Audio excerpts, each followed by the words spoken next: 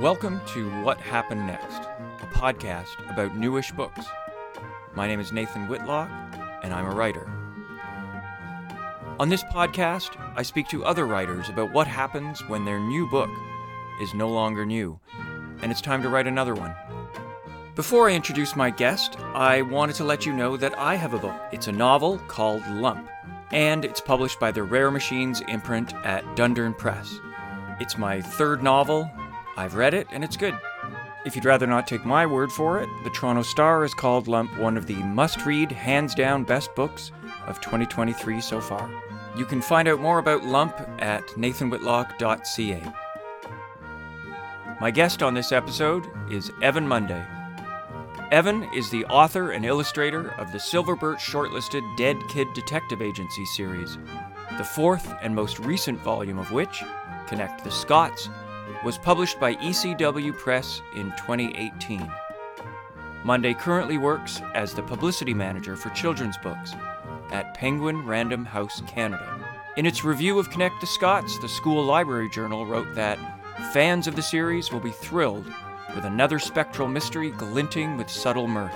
Speaking of subtle mirth, Evan and I talk about the days when he was very frequently spotted at Toronto book events, and why those days are mostly over. Spoiler, it's age and kids. It's almost always age and kids. We talk about the as-yet unpublished fifth installment of the Dead Kid Detective Agency series, and why it is as yet unpublished, and why being a full-time writer simply does not fit Evan's guilt-ridden personality.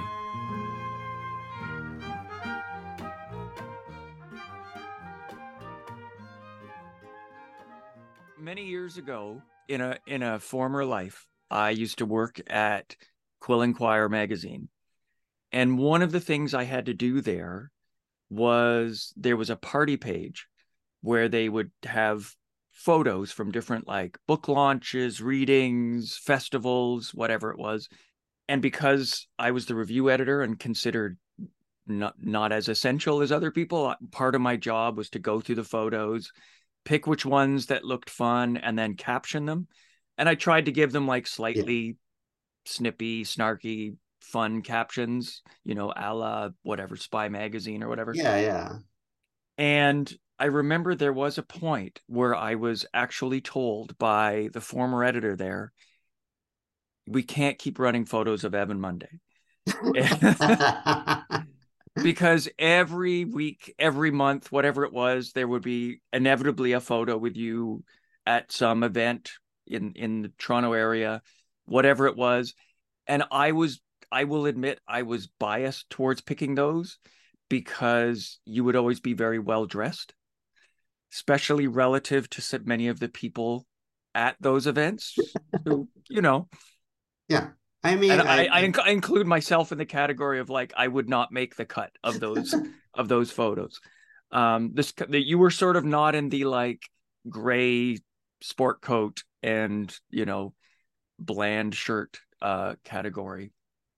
What it spoke to though was, and by the way, there was no hostility behind that. It was just a sense of like an editorial decision of like, we can't always have Evan in these photos. Some variety. Yeah, we need a little variety.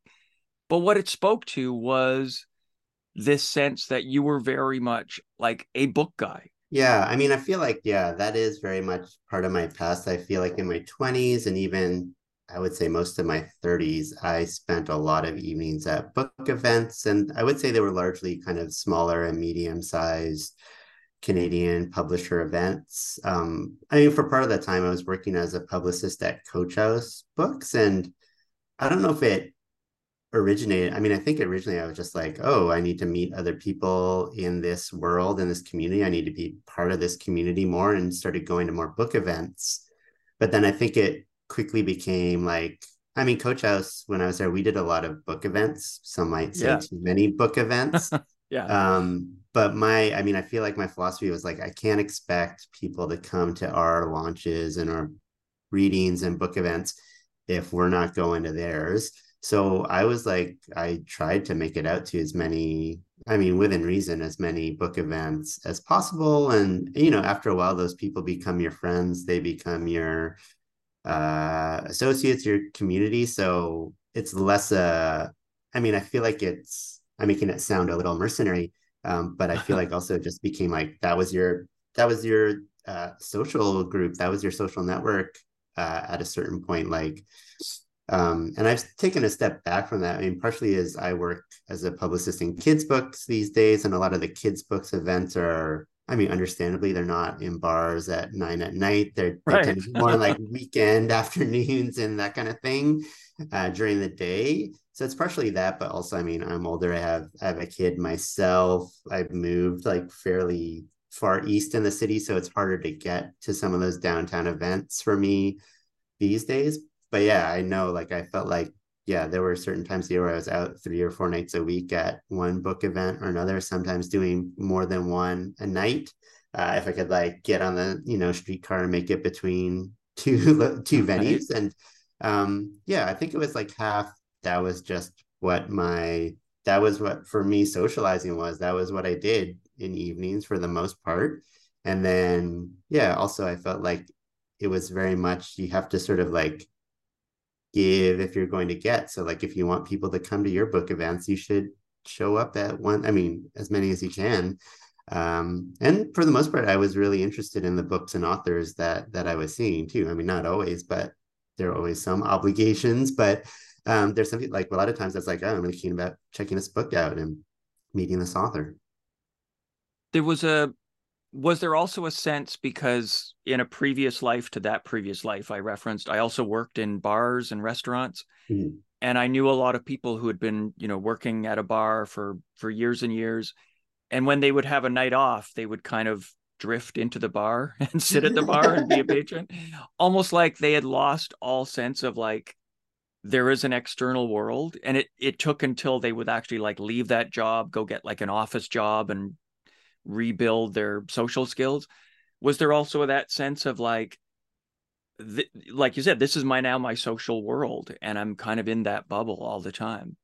Yeah, I mean, I feel like that was part of it. Like I at a certain point I kind of looked around, I'm like, oh, I don't have a lot of friends who are not working in books or, in terms of a larger scope, like, cultural industries. Those friends are like pretty rare, and most of them kind of date back before my work life, right? Like they're from high Mm. school or university or things like that. So there's an element of that too, where you're just like, but also I'm kind of like, I don't know where adults make friends outside of work circles. I mean, there are exceptions, like if you go to a gym or if you're involved in recreational sports or things like that. You meet people through that. Or now that I'm a parent, you sort of make friends with like, the parents of the kids that you find, least objectionable and that kind of Yeah, thing. But yeah, that's crucial. like, oh, this person, I don't know if I would choose this guy as my friend normally, but out of the parents, they seem pretty cool, like a lot of that stuff. But I think before that point, it was just like, well, I meet people through work. And when you're working at a press that has, 4 staff members, you're like, well, I maybe should go make some other work friends who are not, directly in this very small office. So I think that was part of it too. And it was, I don't know, like I think it was maybe a bit strange, and it's obviously a strange world to inhabit, especially the world of like, I worked at Coach Us for a long time, and I'm not super into poetry like on my own, and I think they're known for that, and I kind of got into it working there, but it's still not something that I read a lot of recreationally. So I feel like that was a bit strange, but also I feel like, I don't know, I feel like there are also a lot of people who are not, out 4 nights a week doing sort of cultural events. So that was nice too. Yeah, and I should say I didn't mean any of that critically, No, or no, or even to suggest that you were the only one there. There were, in that era that I was kind of doing it a little bit too professionally, there were a lot of people where for uh sure. and honestly there were people who were 5 or 6 nights a week. It's felt like they were out. Um Yeah, but they weren't wearing ties. Yeah. but they weren't wearing really cool ties, so they didn't make the cut. That was just the rule. You were you were a book, or at least a creative person, before you landed at Coach House, before you were doing any of this, before any of that kind of mercenary instinct came in. but it was mostly through like comic books and drawing. I feel like your first published works, is this correct? Were more on the drawing side than and Yeah. illustrating side than actual writing. Yeah, absolutely. Like I mean, I've always drawn comic books. I've always been very much into comic books. And I think I would say even more so than other kind of media, people who read a lot of comics always like try to make their own comic books. I feel like a lot of people watch movies, but it's like a very limited subset of people who are like, I'm going to try to make my own movie because that seems like a large undertaking. But I feel like with comics, I feel like a fair number of people who are really into comics are like, I'm going to try one. So, I mean, that was me through much of my childhood. Like my brother and I were always making comics to try to impress each other. I started doing it a bit more professionally as I got into high school. I always tell a story like when I was in middle school, I had a friend named Greg, and we both really liked making comics. And we somehow convinced our principal that we should be able to take the comics we wrote and drew, use the school photocopier to like print up large amounts of them and staple them, and then we just sold them a couple of days in the school cafeteria. And that was kind of my first experience of like self-publishing and getting people who are not members of my direct family reading and like responding to what I had written and drawn. And that's sort of like where it really kind of took off for me. So I did a lot of that in high school.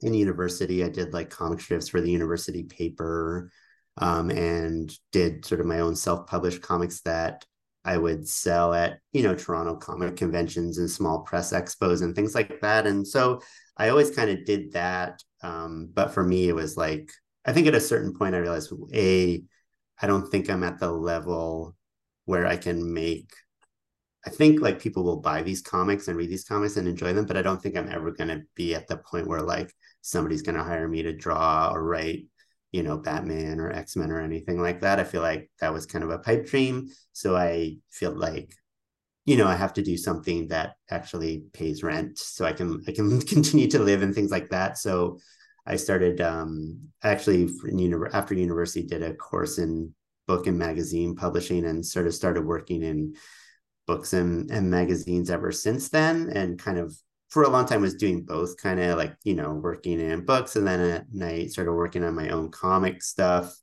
and still like kind of going to comic conventions and places like that and selling the books, to people and making friends in that comic. We're like a Toronto sort of indie comics world too. I'm still friends with a lot, and some have stopped doing it entirely, and a couple of them are now like doing stuff for Marvel. So it's kind of really interesting to see, that group and all the way the various paths that their lives have taken.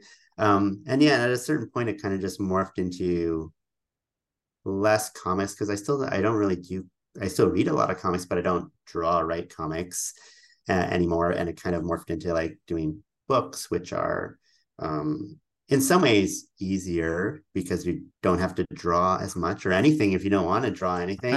I Right. like to draw stuff, so my books tend to be illustrated, but obviously it's a little bit different, because you have to write everything. You can't just draw stuff. So it's sort of morphed into doing books for young readers rather than self-published comics. One of my goals for this podcast is to make it as self-referential as possible and to do as many callbacks to other episodes as I can. Yeah, One conversation I had recently was with Joe Ullman, I feel like and a comics legend in Hamilton, right? absolutely, Yeah, I mean in and Canada generally, but based in Hamilton. but based in Hamilton, yes. Yeah. I think comics legend in Hamilton sounds so like dismissive unintentionally, but yeah. But one thing we talked about was this idea that when you think about encouraging people to express themselves creatively, there's always this default to writing, or you hop the fence and it's like paint. Why has there not been this sense that actually writing comics is the most obvious way for people to express themselves creatively who don't maybe have Yeah. the highest skills on either side of that fence, but you can marry them, draw a crude cartoon? Yeah, yeah.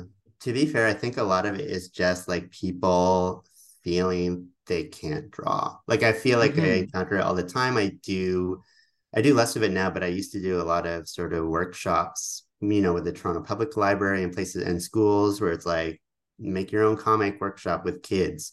And like so many kids are just so fearful of drawing something wrong, or they just feel like I can't do it. And like Hmm. part of those workshops is always like it doesn't have to look like, I don't know, like Neil Adam. Like it doesn't have to look like some amazing comic art. It doesn't have to look like the best manga you've ever seen. Like just you can draw a stick figure and like people can figure it out. Like it's very easy to understand. And I feel like there've been things, there've been web comics like dinosaur comics or like things like that where just like it's even static images with different text and people figure out the meaning very easily and they're able to express themselves very well. But I think there's a real difference where people, and you probably encountered this too as an author, I feel like everyone feels like they can write on some level. I mean, there's obviously exceptions. There are people who feel like, oh, I can never do that. But I feel like you encounter enough people at parties like, oh, you're an author. I would love to write a book if I had the time. Like it's just like a matter of their busy schedule, not not anything else that keeps them from writing a novel. Whereas a lot of people will be like, oh, I could never draw. Like, and when I would do kids' workshops, it'd be the same. Like I would always feel bad if I was there with an author and I was an author slash illustrator, because the author could like, talk about writing, read the most beautiful sentence ever written. And most kids would be like, okay, like they just sort of like taking very little out of that. And you draw like a crude cartoon of a dog on a chalkboard and you like blow kids' minds because they feel like it's magic. Um, so I feel like there's still, and I don't know if it's like just something they learn from, I feel like it starts with kids and it gets like pathological as you become an adult, where you just feel like, I can't draw.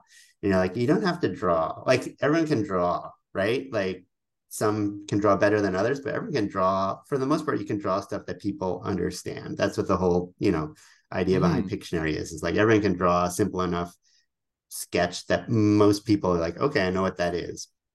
But I think for a lot of people, they're like, it's not good enough. Even if they're just doing it for themselves, even if it's like their own journal that they never want to see published, they get really embarrassed about their lack of skill in drawing. And it's really unfortunate because, yeah, like I guess like Joe is saying, like it's such a natural way for so many people that you should be able to express feelings like very quick. Like the problem with writing is it takes so long. I would write these books and I'd be like, oh, I wish I could just draw, like, especially if it's like a complicated action. I'm like, I wish I could just draw this. It would take like Right. one panel. But Exactly. instead, I have to spend like 3 paragraphs explaining this complicated motion. You're like, can I just draw this part? So it's very, yeah, it's unfortunate that I think there's still a lot of like hangups people have about their own abilities. Whereas, I don't know, you don't have to. And I feel like, I don't know, I think as you get older, you realize like the best comics are not the best drawn ones. Like some of the Hmm. best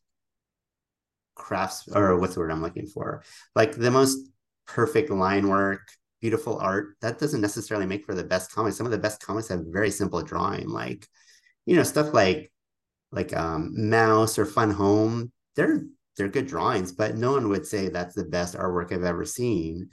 But they might say it's the best comics they've ever seen because it doesn't have to be, it just has to tell a story. It doesn't have to be the most representational, the most beautiful artwork. That's why that confusion is that's why I'm so confused about that, that barrier to entry where, it's not like kids will refuse to dance to music because they say like, well, I'll never be Mikhail Baryshnikov or I'll never be Patrick But I think at a Swayze, certain point they like do. Like I feel like kids up to a certain point will dance, but like after a certain point, a lot of kids you couldn't, pay to dance true, to true. music. Like I think I don't know what age it is, and I think it's maybe a different age for dance to drawing, but I feel like for whatever reason, people feel like they have to be good at something to do it. And I mean, that's something I try to remember too, especially when I'm trying something new. Like I took dance classes a while ago. I'm trying to learn how to ice skate. Like I feel like as an adult, you have to remember too, like you don't have to be good at something to do it or to enjoy it, right? And I mean, part of the joy of comic books is like, I don't know, most people don't. I mean, there are obviously exceptions, but a lot of the best comics is people don't know how to draw a lot of stuff. But I don't know, you Right. still get a great story and great storytelling out of it. Well, speaking of trying something new, you did shift a little over a decade ago to start writing this YA series, the Dead Kid Detective Agency. Can you say very quickly about why you made that shift or how that shift happened? Was it, for example, was it originally conceived of as like a graphic novel, or was it always going to be very much a writing project? No, I mean, it was always going to be a writing project. I never planned for it to be a comic. And I think part of what I was thinking was I would kind of do, I don't know where I thought I would have all this time, but I thought I would like be simultaneously writing these kids' books and making comics at the same time. And as someone who now works in children's publishing, I have to clarify they're middle grade novels, not YA. My So it's like the apologies. My next level apologies. down. No, no, Right. no. There's no reason you would know. But yeah, they're next level down. They're like 9 to 12. But I feel like when I was came up with this series, I feel like or less now, but I used to always have a bunch of concepts that I was like, one day I'll get around to making this into something. And this was always one that was in the back of my mind about, I don't know, I feel like I've always been obsessed with death in some way. And this was one such way. So I always had the idea of like, kind of like a teen detective. I always like growing up, I read the Hardy Boys. I read Nancy Drew. I really liked John Belair's was a really great kids author who Right. wrote these sort of mysteries that a supernatural element. So, and Scooby Doo, just stuff like that. All that stuff really I loved. And then when I got older, I really loved the show Veronica Mars, which is sort of like this great TV noir about a teen detective. So I was like, how can I combine these things I liked? So it was always the idea of having this girl who was a detective and had friends who were a bunch of ghosts who, using their abilities as ghosts to be, mostly unseen and walk through walls and stuff like that, they could help her out and they could solve mysteries together. And then I was like, well, what if they were trying to solve their own mysteries? And what if we all learned a little bit about Canadian history while we read these books? So that was sort of the idea. But because it was so influenced by things like John Belair's and Nancy Drew and stuff like that, I always had in mind that it was going to be a book and a book with like spot illustrations every few pages like those books had. So that was always the idea behind it, not to do a comic, but I thought I still like comics a lot. So I was hoping to kind of do both at the same time. But at a certain point, it became like, oh, there's a publisher who wants to publish these books and then these comics that no one but me wants to publish. So it's like, oh, maybe I started focusing more and more of my attention at the place where it's like, oh, someone's actually going to, put these in bookstores where people can buy them and things like that and put them in libraries. So that kind of became more the focus as I got older. I used to say this more often and it always seemed very glib, but I feel like it's true. When the first came out with the idea of the book, I was working at the Literary Press Group, which is a sales and marketing force for I'm not sure how many different Canadian owned presses they represent now. At the time, it was like 48 different small and medium sized indie presses. And so I was doing marketing for them. And every season you would get, close to 50 catalogs of all their newest books. And I would see the catalog and the book and then the author's smiling photo at the bottom. And after a certain point, I was just like, see all their smiling faces and just like, I'm like, I can write a book at least as good as this guy, right? Like it was very spite driven at a certain Yeah. point. I'm just like, well, why am I not doing this? All these people, like 50 catalogs worth of people are writing books, getting them published. I'm sure I could do that.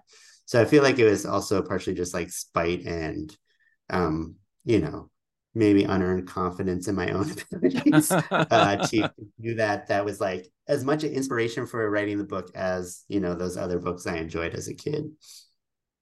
I know that feeling very well of seeing the catalogs and going like that guy.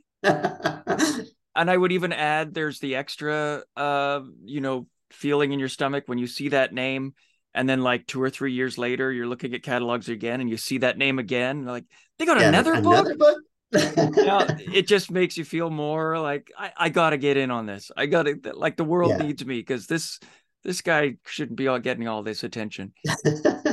And then you get involved in it and you realize like, oh, that guy wasn't getting any attention. Like we're Yeah, yeah. working in the same abandoned alleyway that which kind of leads me to the awkward part of the conversation, which is to note that there were four to date. There are four editions, or four. I'm blanking on the term. There are four Dead Yeah. Kid Detective Books in the Agency books. series. Books Yeah. in the series, yes, four books in the series. The first was 2011. The second was 2013, then 2015, and then 2018, and it is now 2023. So that It is. gap is what we need to talk about. Are First of all, are there plans for a fifth in the series?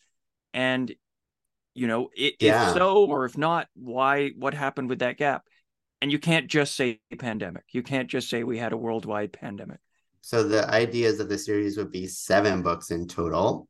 So in theory, there are 3 more books in the series. Obviously, the fifth one has not come out yet. The fifth one exists. Like there's a full manuscript that people generally don't like.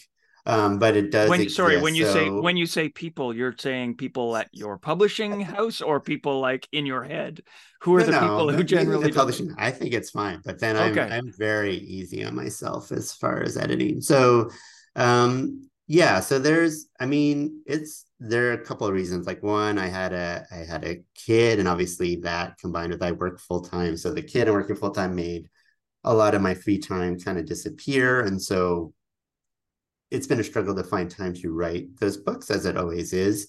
But also, so ECW publishes the books, and I don't think they mind me saying here that, part of the struggle with the series is, and I learned this after the fact, after I put out the first book, is that usually with books in a series, authors very wisely have like at least 2 or 3 in the can by the time the first one comes out, so that you're not waiting, 2 years at a time as people were initially for the next book, especially with kid series, because if you have a 11-year-old reader, if they read that first book and enjoyed it, by the time the third and fourth book came out, they're adults now. They're in Right. university. Right. Sometimes they have kids of their own. Are they still interested in reading this series? So a lot of times it was like with every new book came out, it was people buying the first book and like hopefully they would get to the later books, but it was always like every time it was like reintroducing the series with every new book, because your initial audience had started to age out of that age range. And so it was kind of decided as like, why don't we get the final 3 books in the can and like kind of released, so that we have like by the time we have like 3 manuscripts in that we're kind of happy with, we can put them out like every 6 months and just have like the whole series out. So we're not having this big year gap between each book. And so that's been the plan, but obviously we have to get those books done first. So obviously that means more time between book 4 and book 5, because you're writing 3 manuscripts at once. And also there've been so I did finish the 5th book kind of in the height of the pandemic. Initially, like most people, I found it impossible to do anything that required any level of focus. But then I don't know, at a certain point I was like, okay, I've got all this time now, let's just do this. So I really kind of like banged out a 5th manuscript. I worked on it, edited it, and I was kind of happy with it, and I submitted it. And the publisher said, it's really dark, like it's too dark. And so Oh. these are books about dead kids. It's called the Dead Kid Detective Agency. I'm like, oh, is it too, like, they're about dead kids, how can it be too dark? But Right. it felt the plot of the 5th one was like a step too far as the mysteries and stuff went. So I feel like that was a little while ago, and I've been really struggling with how to revise it, because it's the central mystery that they find too dark. So instead of just like, oh, I got to fix this section, it's like a full rewrite, because you're writing an entirely new mystery. And so it's been a real struggle to get that done. So I am hoping to have, like, I have the next 3 books plotted out, but that also will change a bit since the mystery in this one is too dark.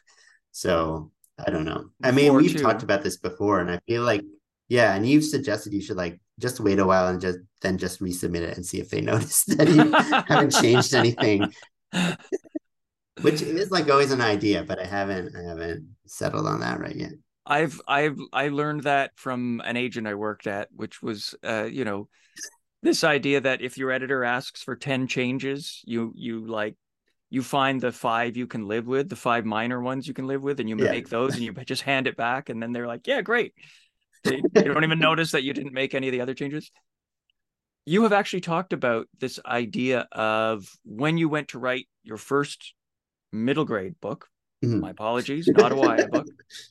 When you wrote the first book in the series, that you had, even though you knew a lot about that world, you knew a lot about children's publishing and children's books, you did things like you dropped in F-bombs. There was a Apparently there was a book that included some references to self-harm that your editor had to come back and go, no, you can't. Is that still, well, it sounds like that's still kind of, you're working, even though you're working literally within children's publishing now, is that still something that you are doing where you're like, there's the brain that knows what what fits within this category, and then there's my writer brain who's just like, I just think it would be cool if they talked about, this issue that's really not going to work in the category. I don't know. Like I am very aware of it, but I feel like also, I mean, part of it is, I think a push against that. I feel like not whatever. Like I feel like whatever swearing in kids, but I understand not in the middle grade not swearing. That makes sense to me. But I feel like a lot of the topics that sometimes are seen as taboo are things that kids are reading about and kids want to read about. Like I think about the books I was reading that age. I mean, when I was a kid, like YA was not really a category. You kind of just went from like Hardy Boys to Stephen King and Ray Bradbury and things like that. And so like people, I was like 11 and reading Stephen King novels, and obviously those things have very like dark and disturbing moments and things like that. So I'm always conscious that I feel like kids can handle this stuff and are often seeking it out. Like kids love dark books and love scary books. And I think it's just a matter of me realizing when I'm being too glib about things and when I'm not. Like the books themselves are very kind of snarky. Like they have an arch narrator who is kind of commenting on it. Kind of goes back and forth between this narrator who comments on the events in a kind of comical and sarcastic way, almost like a, I don't know, more modern, like Lemony Snicket, who is more aware of modern pop culture. And then October herself, the narrator, who is like a goth 13-year-old who obviously is has like her own personality. And so I feel like those two things lead me to sometimes be a little less more loose in like mentioning things like that are quite dark. And yeah, I feel like a lot of times I rely on an editor to tell me like, this is a bit too far, because I feel like that sometimes happens when I'm writing. But at the same time, I try not to write, at least not like the early drafts, with that kind of voice in my head that said like, if you were, reading this book as an editor, not that I edit the children's books, I do publicity for them, but I'm aware of what things people think are appropriate and are not appropriate for certain age ranges. But I feel like I don't really include that when I'm writing early drafts, especially. Well, also, you and I both grew up in an era where, like, pop culture was not as strict. There wasn't as much for kids. So kids would Mhm. just kind of grab adult things and consume them as if they were for kids. Yeah, yeah. For example, I recently rewatched Ghostbusters with my 9-year-old. Oh, yeah. It's Did so not get all the adult. way through it. We had to bail. Uh, and I had actually forgotten that there is a blowjob scene Yeah, early on, and one of the main plot points is that Rick Moranis and Sigourney Weaver get possessed and then have sex. yeah, That's where the movie was going. And I was thinking, like, I loved this movie when I was like 8 or 9. Like, I was obsessed with this movie. How did I not notice that this was the whole movie? And in fact, my 9-year old, who, will get spooked easily sometimes, was fine with the ghosts, fine with all the demons, Yeah. fine with the possession. Where he bailed and where he said, I can't watch this, was when Sigourney Weaver tried to seduce Bill Murray and Oh yeah. literally says, I want you inside me. And I have no, like, that Yeah. was just whatever was in his brain was like, nope, not for me. This is just getting weird and adult. So I think probably we are also both corrupted. Our imaginations are corrupted in that way of like, yeah, throw anything at a kid. We saw Dan Aykroyd get a blowjob when we were 9. Throw that at a kid. Yeah, from a ghost. Yeah. I'm I a mean, I feel ghost. like there's definitely an element of that. I think there's also there was less supervision. Like I'm not going to suggest my parents were in any way negligent because they were very present in like all of my endeavors. But I feel like there was a lot of thing where just like, I think it's very different, like you watching Ghostbusters with your 9-year-old, and I'm sure a certain element of it was like their embarrassment sitting with their Sure. dad while Sigourney Weaver talks about wanting Bill Murray inside her. Whereas I feel like when I was a kid, my parents were like, "Here, watch Ghostbusters, stick the VCR, and then go do something else." So Go like I go heard that, smoke and drink and yeah, yeah, yeah. but like I probably didn't know what it meant the first several times I heard it. And even if I did, there was no sort of like cringe moment because my parents weren't right there. I could just like, whatever, take it in or ignore it because I was there with maybe my brother Right. watching it on our own. But I think even kids' movies then were like a fair, like when I was a kid, I loved Goonies. And Goonies is Hmm. like, I don't know, no adult, like there were no like 30-year-olds in 1985 being like, let's go see Goonies, like, or very few. Like it Yeah. was for kids, Yeah. but it opens with like with a prison suicide, and you're like, oh, that's a weird thing for like this movie for ostensibly 8-year-olds. Like I can't imagine that in the same way today. So I feel like there was just a lot more sort of playing, like you said, a lot really loose with like including adult stuff in movies that were largely marketed to kids, or at least crossover marketed to kids. Like like Ghostbusters, because of the actors in it were in it. Like it was an adult comedy, but Right. they must have known by having like, you don't put Stay Puft Marshmallow Man and not expect kids to like watch your movie Yeah. too. Or have that great logo, have the great cartoon logo, which Right? like Yeah. that's kids are absolutely going to have that on a lunchbox or a Yeah. t-shirt.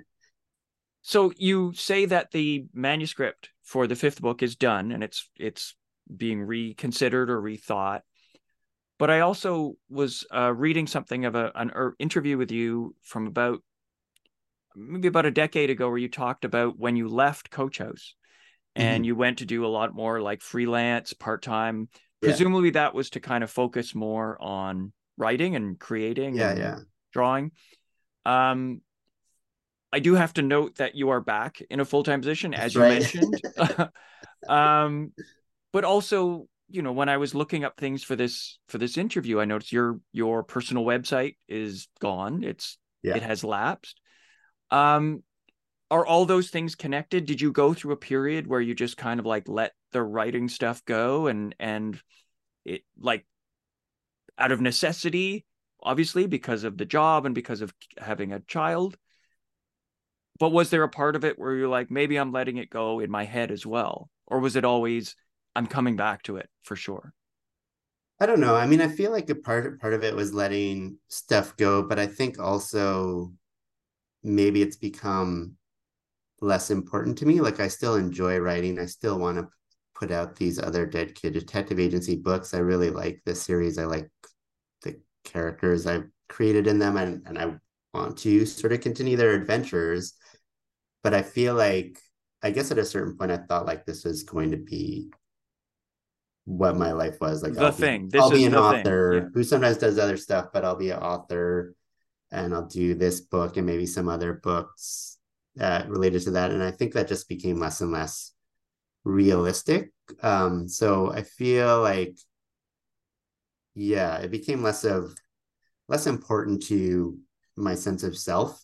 I think also early on in that there was a period where I was like, Coach House, the stuff I was doing there, I feel like publicity is the kind of thing where if you're really dedicated to it and you're really interested and focused on doing a good job, you can really get yourself burned out quickly because there's always more stuff you can be doing for a book. It's not like, I mean, most jobs are like this, but they're never a certain point where you're like, okay, the publicity is done. Like there's always other stuff that you could be doing to promote a book or other avenues you could be exploring. So um, I think I had to sort of like get out of that cycle for a little bit. And I really wanted to focus on trying to make a go of writing. But then I kind of quickly realized that doing freelance, you end up working just as much or more Mm-hmm. trying to sort of like match that kind of money that you can pay rent and for other necessities. Well, you had to seek out all these various opportunities and then trying to write around that.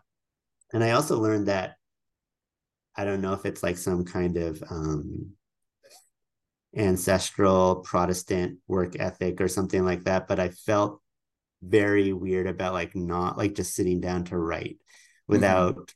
I feel like there's a sort of, I don't know, reptile part of me that needs to go and like work somewhere for several hours at something else so that I can then like in my mind writing and drawing is kind of like the dessert that you like are allowed to do if you like do the eating your greens and Right. You other have to earn stuff it. of It has to be working earned. for someone else. Yeah, it has to be earned. And it's like I know it's like in my mind I know it's a um twisted and like unhealthy relationship I have to work, but also I find it very hard to. I can like manage it, but I don't think I can like remove myself from that mentality in a very real way. So a lot of it is sort of making peace with it and trying to like make reasonable adjustments to that instead of just that sort of first year after Coach S where I was just trying to like, I'll just write. And it's like, no, I feel weird doing this. I need to like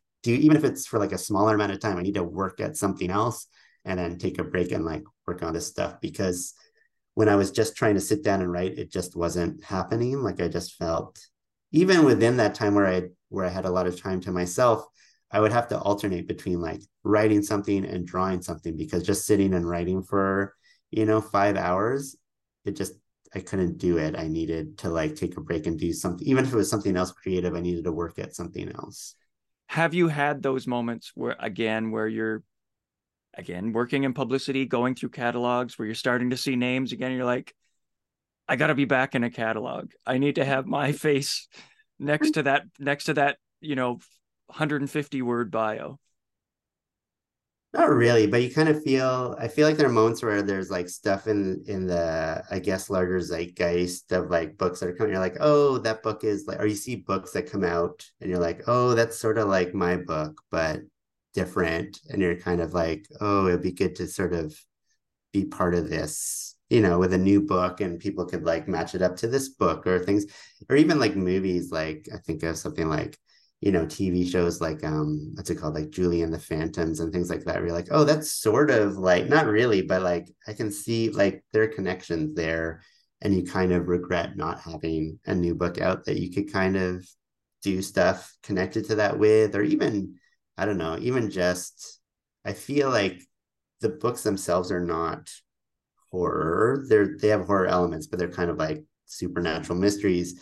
But I feel like there's also a real kind of neat sort of renaissance in like Canadian books right now where there's like a real kind of horror movement. Like I think of Yeah. like new books by like Ben Ruthnam and Andrew Sullivan. And I just feel like there's so many like really cool horror spooky books out there. I mean, mainly for adults, but some for kids as well. And it's I don't know, you kind of feel like, oh, it'd be cool to be like included in those lists or, kind of, invited to those type of events. Even like, there's Little Ghost Bookstore in Toronto, which didn't exist like, I don't know, what, 4 or 5 years ago. Mm-hmm. And it's like, that's such a really cool space. And it'd be nice to have your books there because they have a kids section at the back. Even like, yeah. So I think there's more of that rather than, I don't know, I don't see as many catalogs as I used to. So there's less of that regret. It's more regret of like, oh, there's so many great books coming out by, people I know or people I don't know that are kind of adjacent to what my series are. And it would just be fun to kind of be more part of it rather than, I mean, it's fun enough just reading them and enjoying the books. But it'd be fun to kind of be more part of that. And if those events happen, when you start getting invited to those events, when the books start reappearing, more opportunities to be photographed in great outfits and to be Exactly. included in roundups. Exactly. I mean, I feel like there are fewer event photos at Quill and Choir now. But yeah, there's always Sadly. opportunity photographed in bits, yeah. What Happened Next is produced and edited by me. The music playing under my voice is by the great Alex Lukashevsky, who is letting me use it for free. You can find more of Alex's music at alukashevsky.bandcamp.com. Thank you for listening. Please subscribe to this podcast wherever you listen to podcasts. There will be a new episode every Monday. Please buy more books, and not just new ones.